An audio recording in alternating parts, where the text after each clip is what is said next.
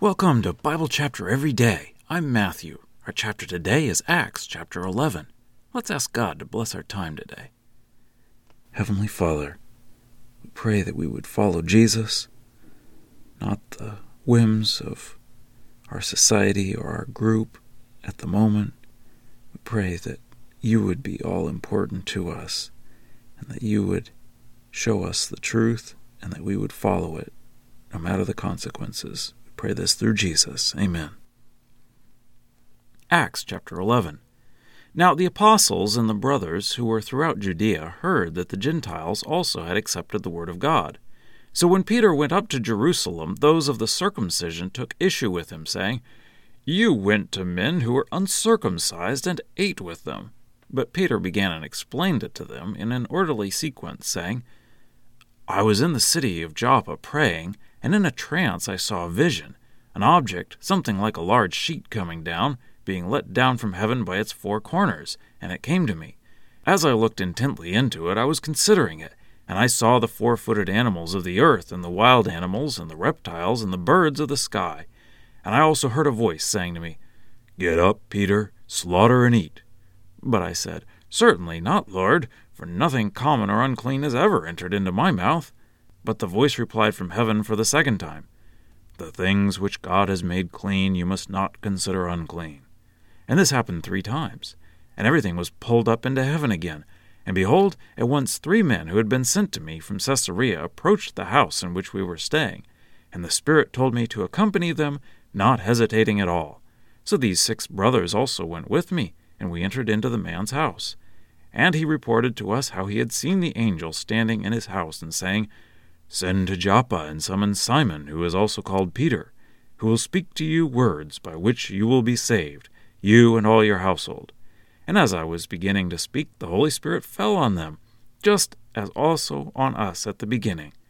And I remembered the word of the Lord, how he said, 'John baptized with water, but you will be baptized with the Holy Spirit.' Therefore, if God gave them the same gift as also to us, when we believed in the Lord Jesus Christ, who was I to be able to hinder God?" And when they heard these things, they became silent and praised God, saying, "Then God has granted the repentance leading to life to the Gentiles also." Now those who had been scattered because of the persecution that took place over Stephen traveled as far as Phoenicia and Cyprus and Antioch, proclaiming the message to no one except Jews alone. But some of them were men from Cyprus and Cyrene who, when they came to Antioch, began to speak to the Hellenists also, proclaiming the good news about the Lord Jesus. And the hand of the Lord was with them, and a large number who believed turned to the Lord. And the report came to the attention of the church that was in Jerusalem about them, and they sent out Barnabas as far as Antioch, who, when he arrived and saw the grace of God, rejoiced and encouraged them all to remain true to the Lord with devoted hearts, because he was a good man and full of the Holy Spirit and of faith. And a large number were added to the Lord. So he departed for Tarsus to look for Saul, and when he found him, he brought him to Antioch. And it happened to them also that they met together for a whole year with the church and taught a large number of people. And in Antioch the disciples were first called Christians. Now in those days prophets came down from Jerusalem to Antioch, and one of them, named Agabus, stood up, and indicated by the Spirit that a great famine was about to come over the whole inhabited earth, which took place in the time of Claudius. So from the disciples, according to their ability to give, each one determined to send financial aid for support to the brothers who lived in Judea, which they also did, sending the aid to the elders by the hand of Barnabas and Saul. Well, that's the reading. Let's dig in. Peter gets back from teaching and baptizing Cornelius, and some of the followers of Jesus take issue with him for going to Gentiles and eating with them.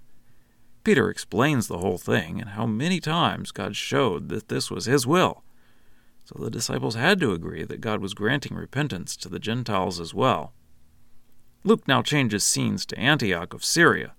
This is quite a ways north of Palestine and quite a bit further than Damascus. It says that the disciples began to speak to the Hellenists. This is a term for Greek speakers. It could just mean Greek-speaking Jews, but in the context it would appear to be Gentiles. The church in Jerusalem sent Barnabas to Antioch. In terms of the map, we would say up because it is north, but in terms of geography it is down because Jerusalem is in the mountains. Barnabas was encouraged by what he saw in Antioch and thought that they could use another teacher. So he went to find Saul in Tarsus and brought him to Antioch. It says that they were first called Christians in Antioch. The way it is said, it sounds like non-believers called them Christians. It means a follower of Christ. Christ is the Greek word for anointed one, so it is the same as Messiah in Hebrew. So I'm guessing that the non-Christians heard that they always talked about Jesus Christ and started calling them Christ followers or Christians. It was probably a little bit of a derogatory term. The word Christian is only used a few times in the Bible. A prophet, Agabus, came from Jerusalem to Antioch and prophesied a famine would be coming. So the Antioch Christians decided to send money to the Christians in Judea to help them.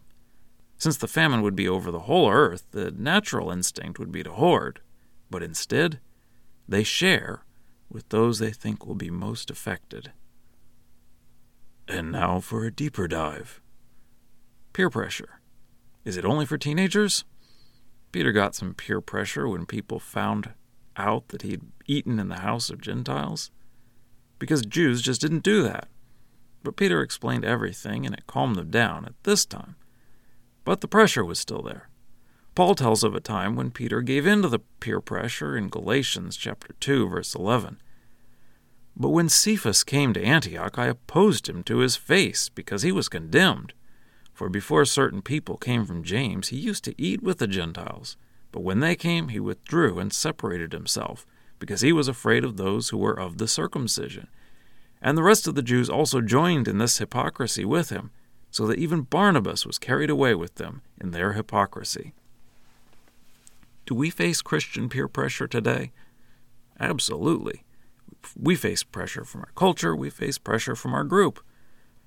Whenever you have a group of people, you have pressure to conform. In our society today, the pressure is to let everyone live the way they choose. You do you and I'll do me. Or all roads lead to the same place.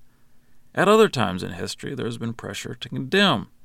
Jesus was pressured for eating with tax collectors and sinners. Somehow we have to get past whatever the whims of our society are or our group are currently and follow Jesus. How? Well, first we have to know what the true standard is. So that is the Bible. We can read and understand to know the truth. Then we have to feel that as the greatest pressure. That is faith, trust, even fear of God. Hopefully, we get to the point of loving God so much that what He thinks is more important to us than what other people, even those in our close group, think. Scripture quotations are from the Lexham English Bible. Copyright 2012, Logos Bible Software. Lexham is a registered trademark of Logos Bible Software.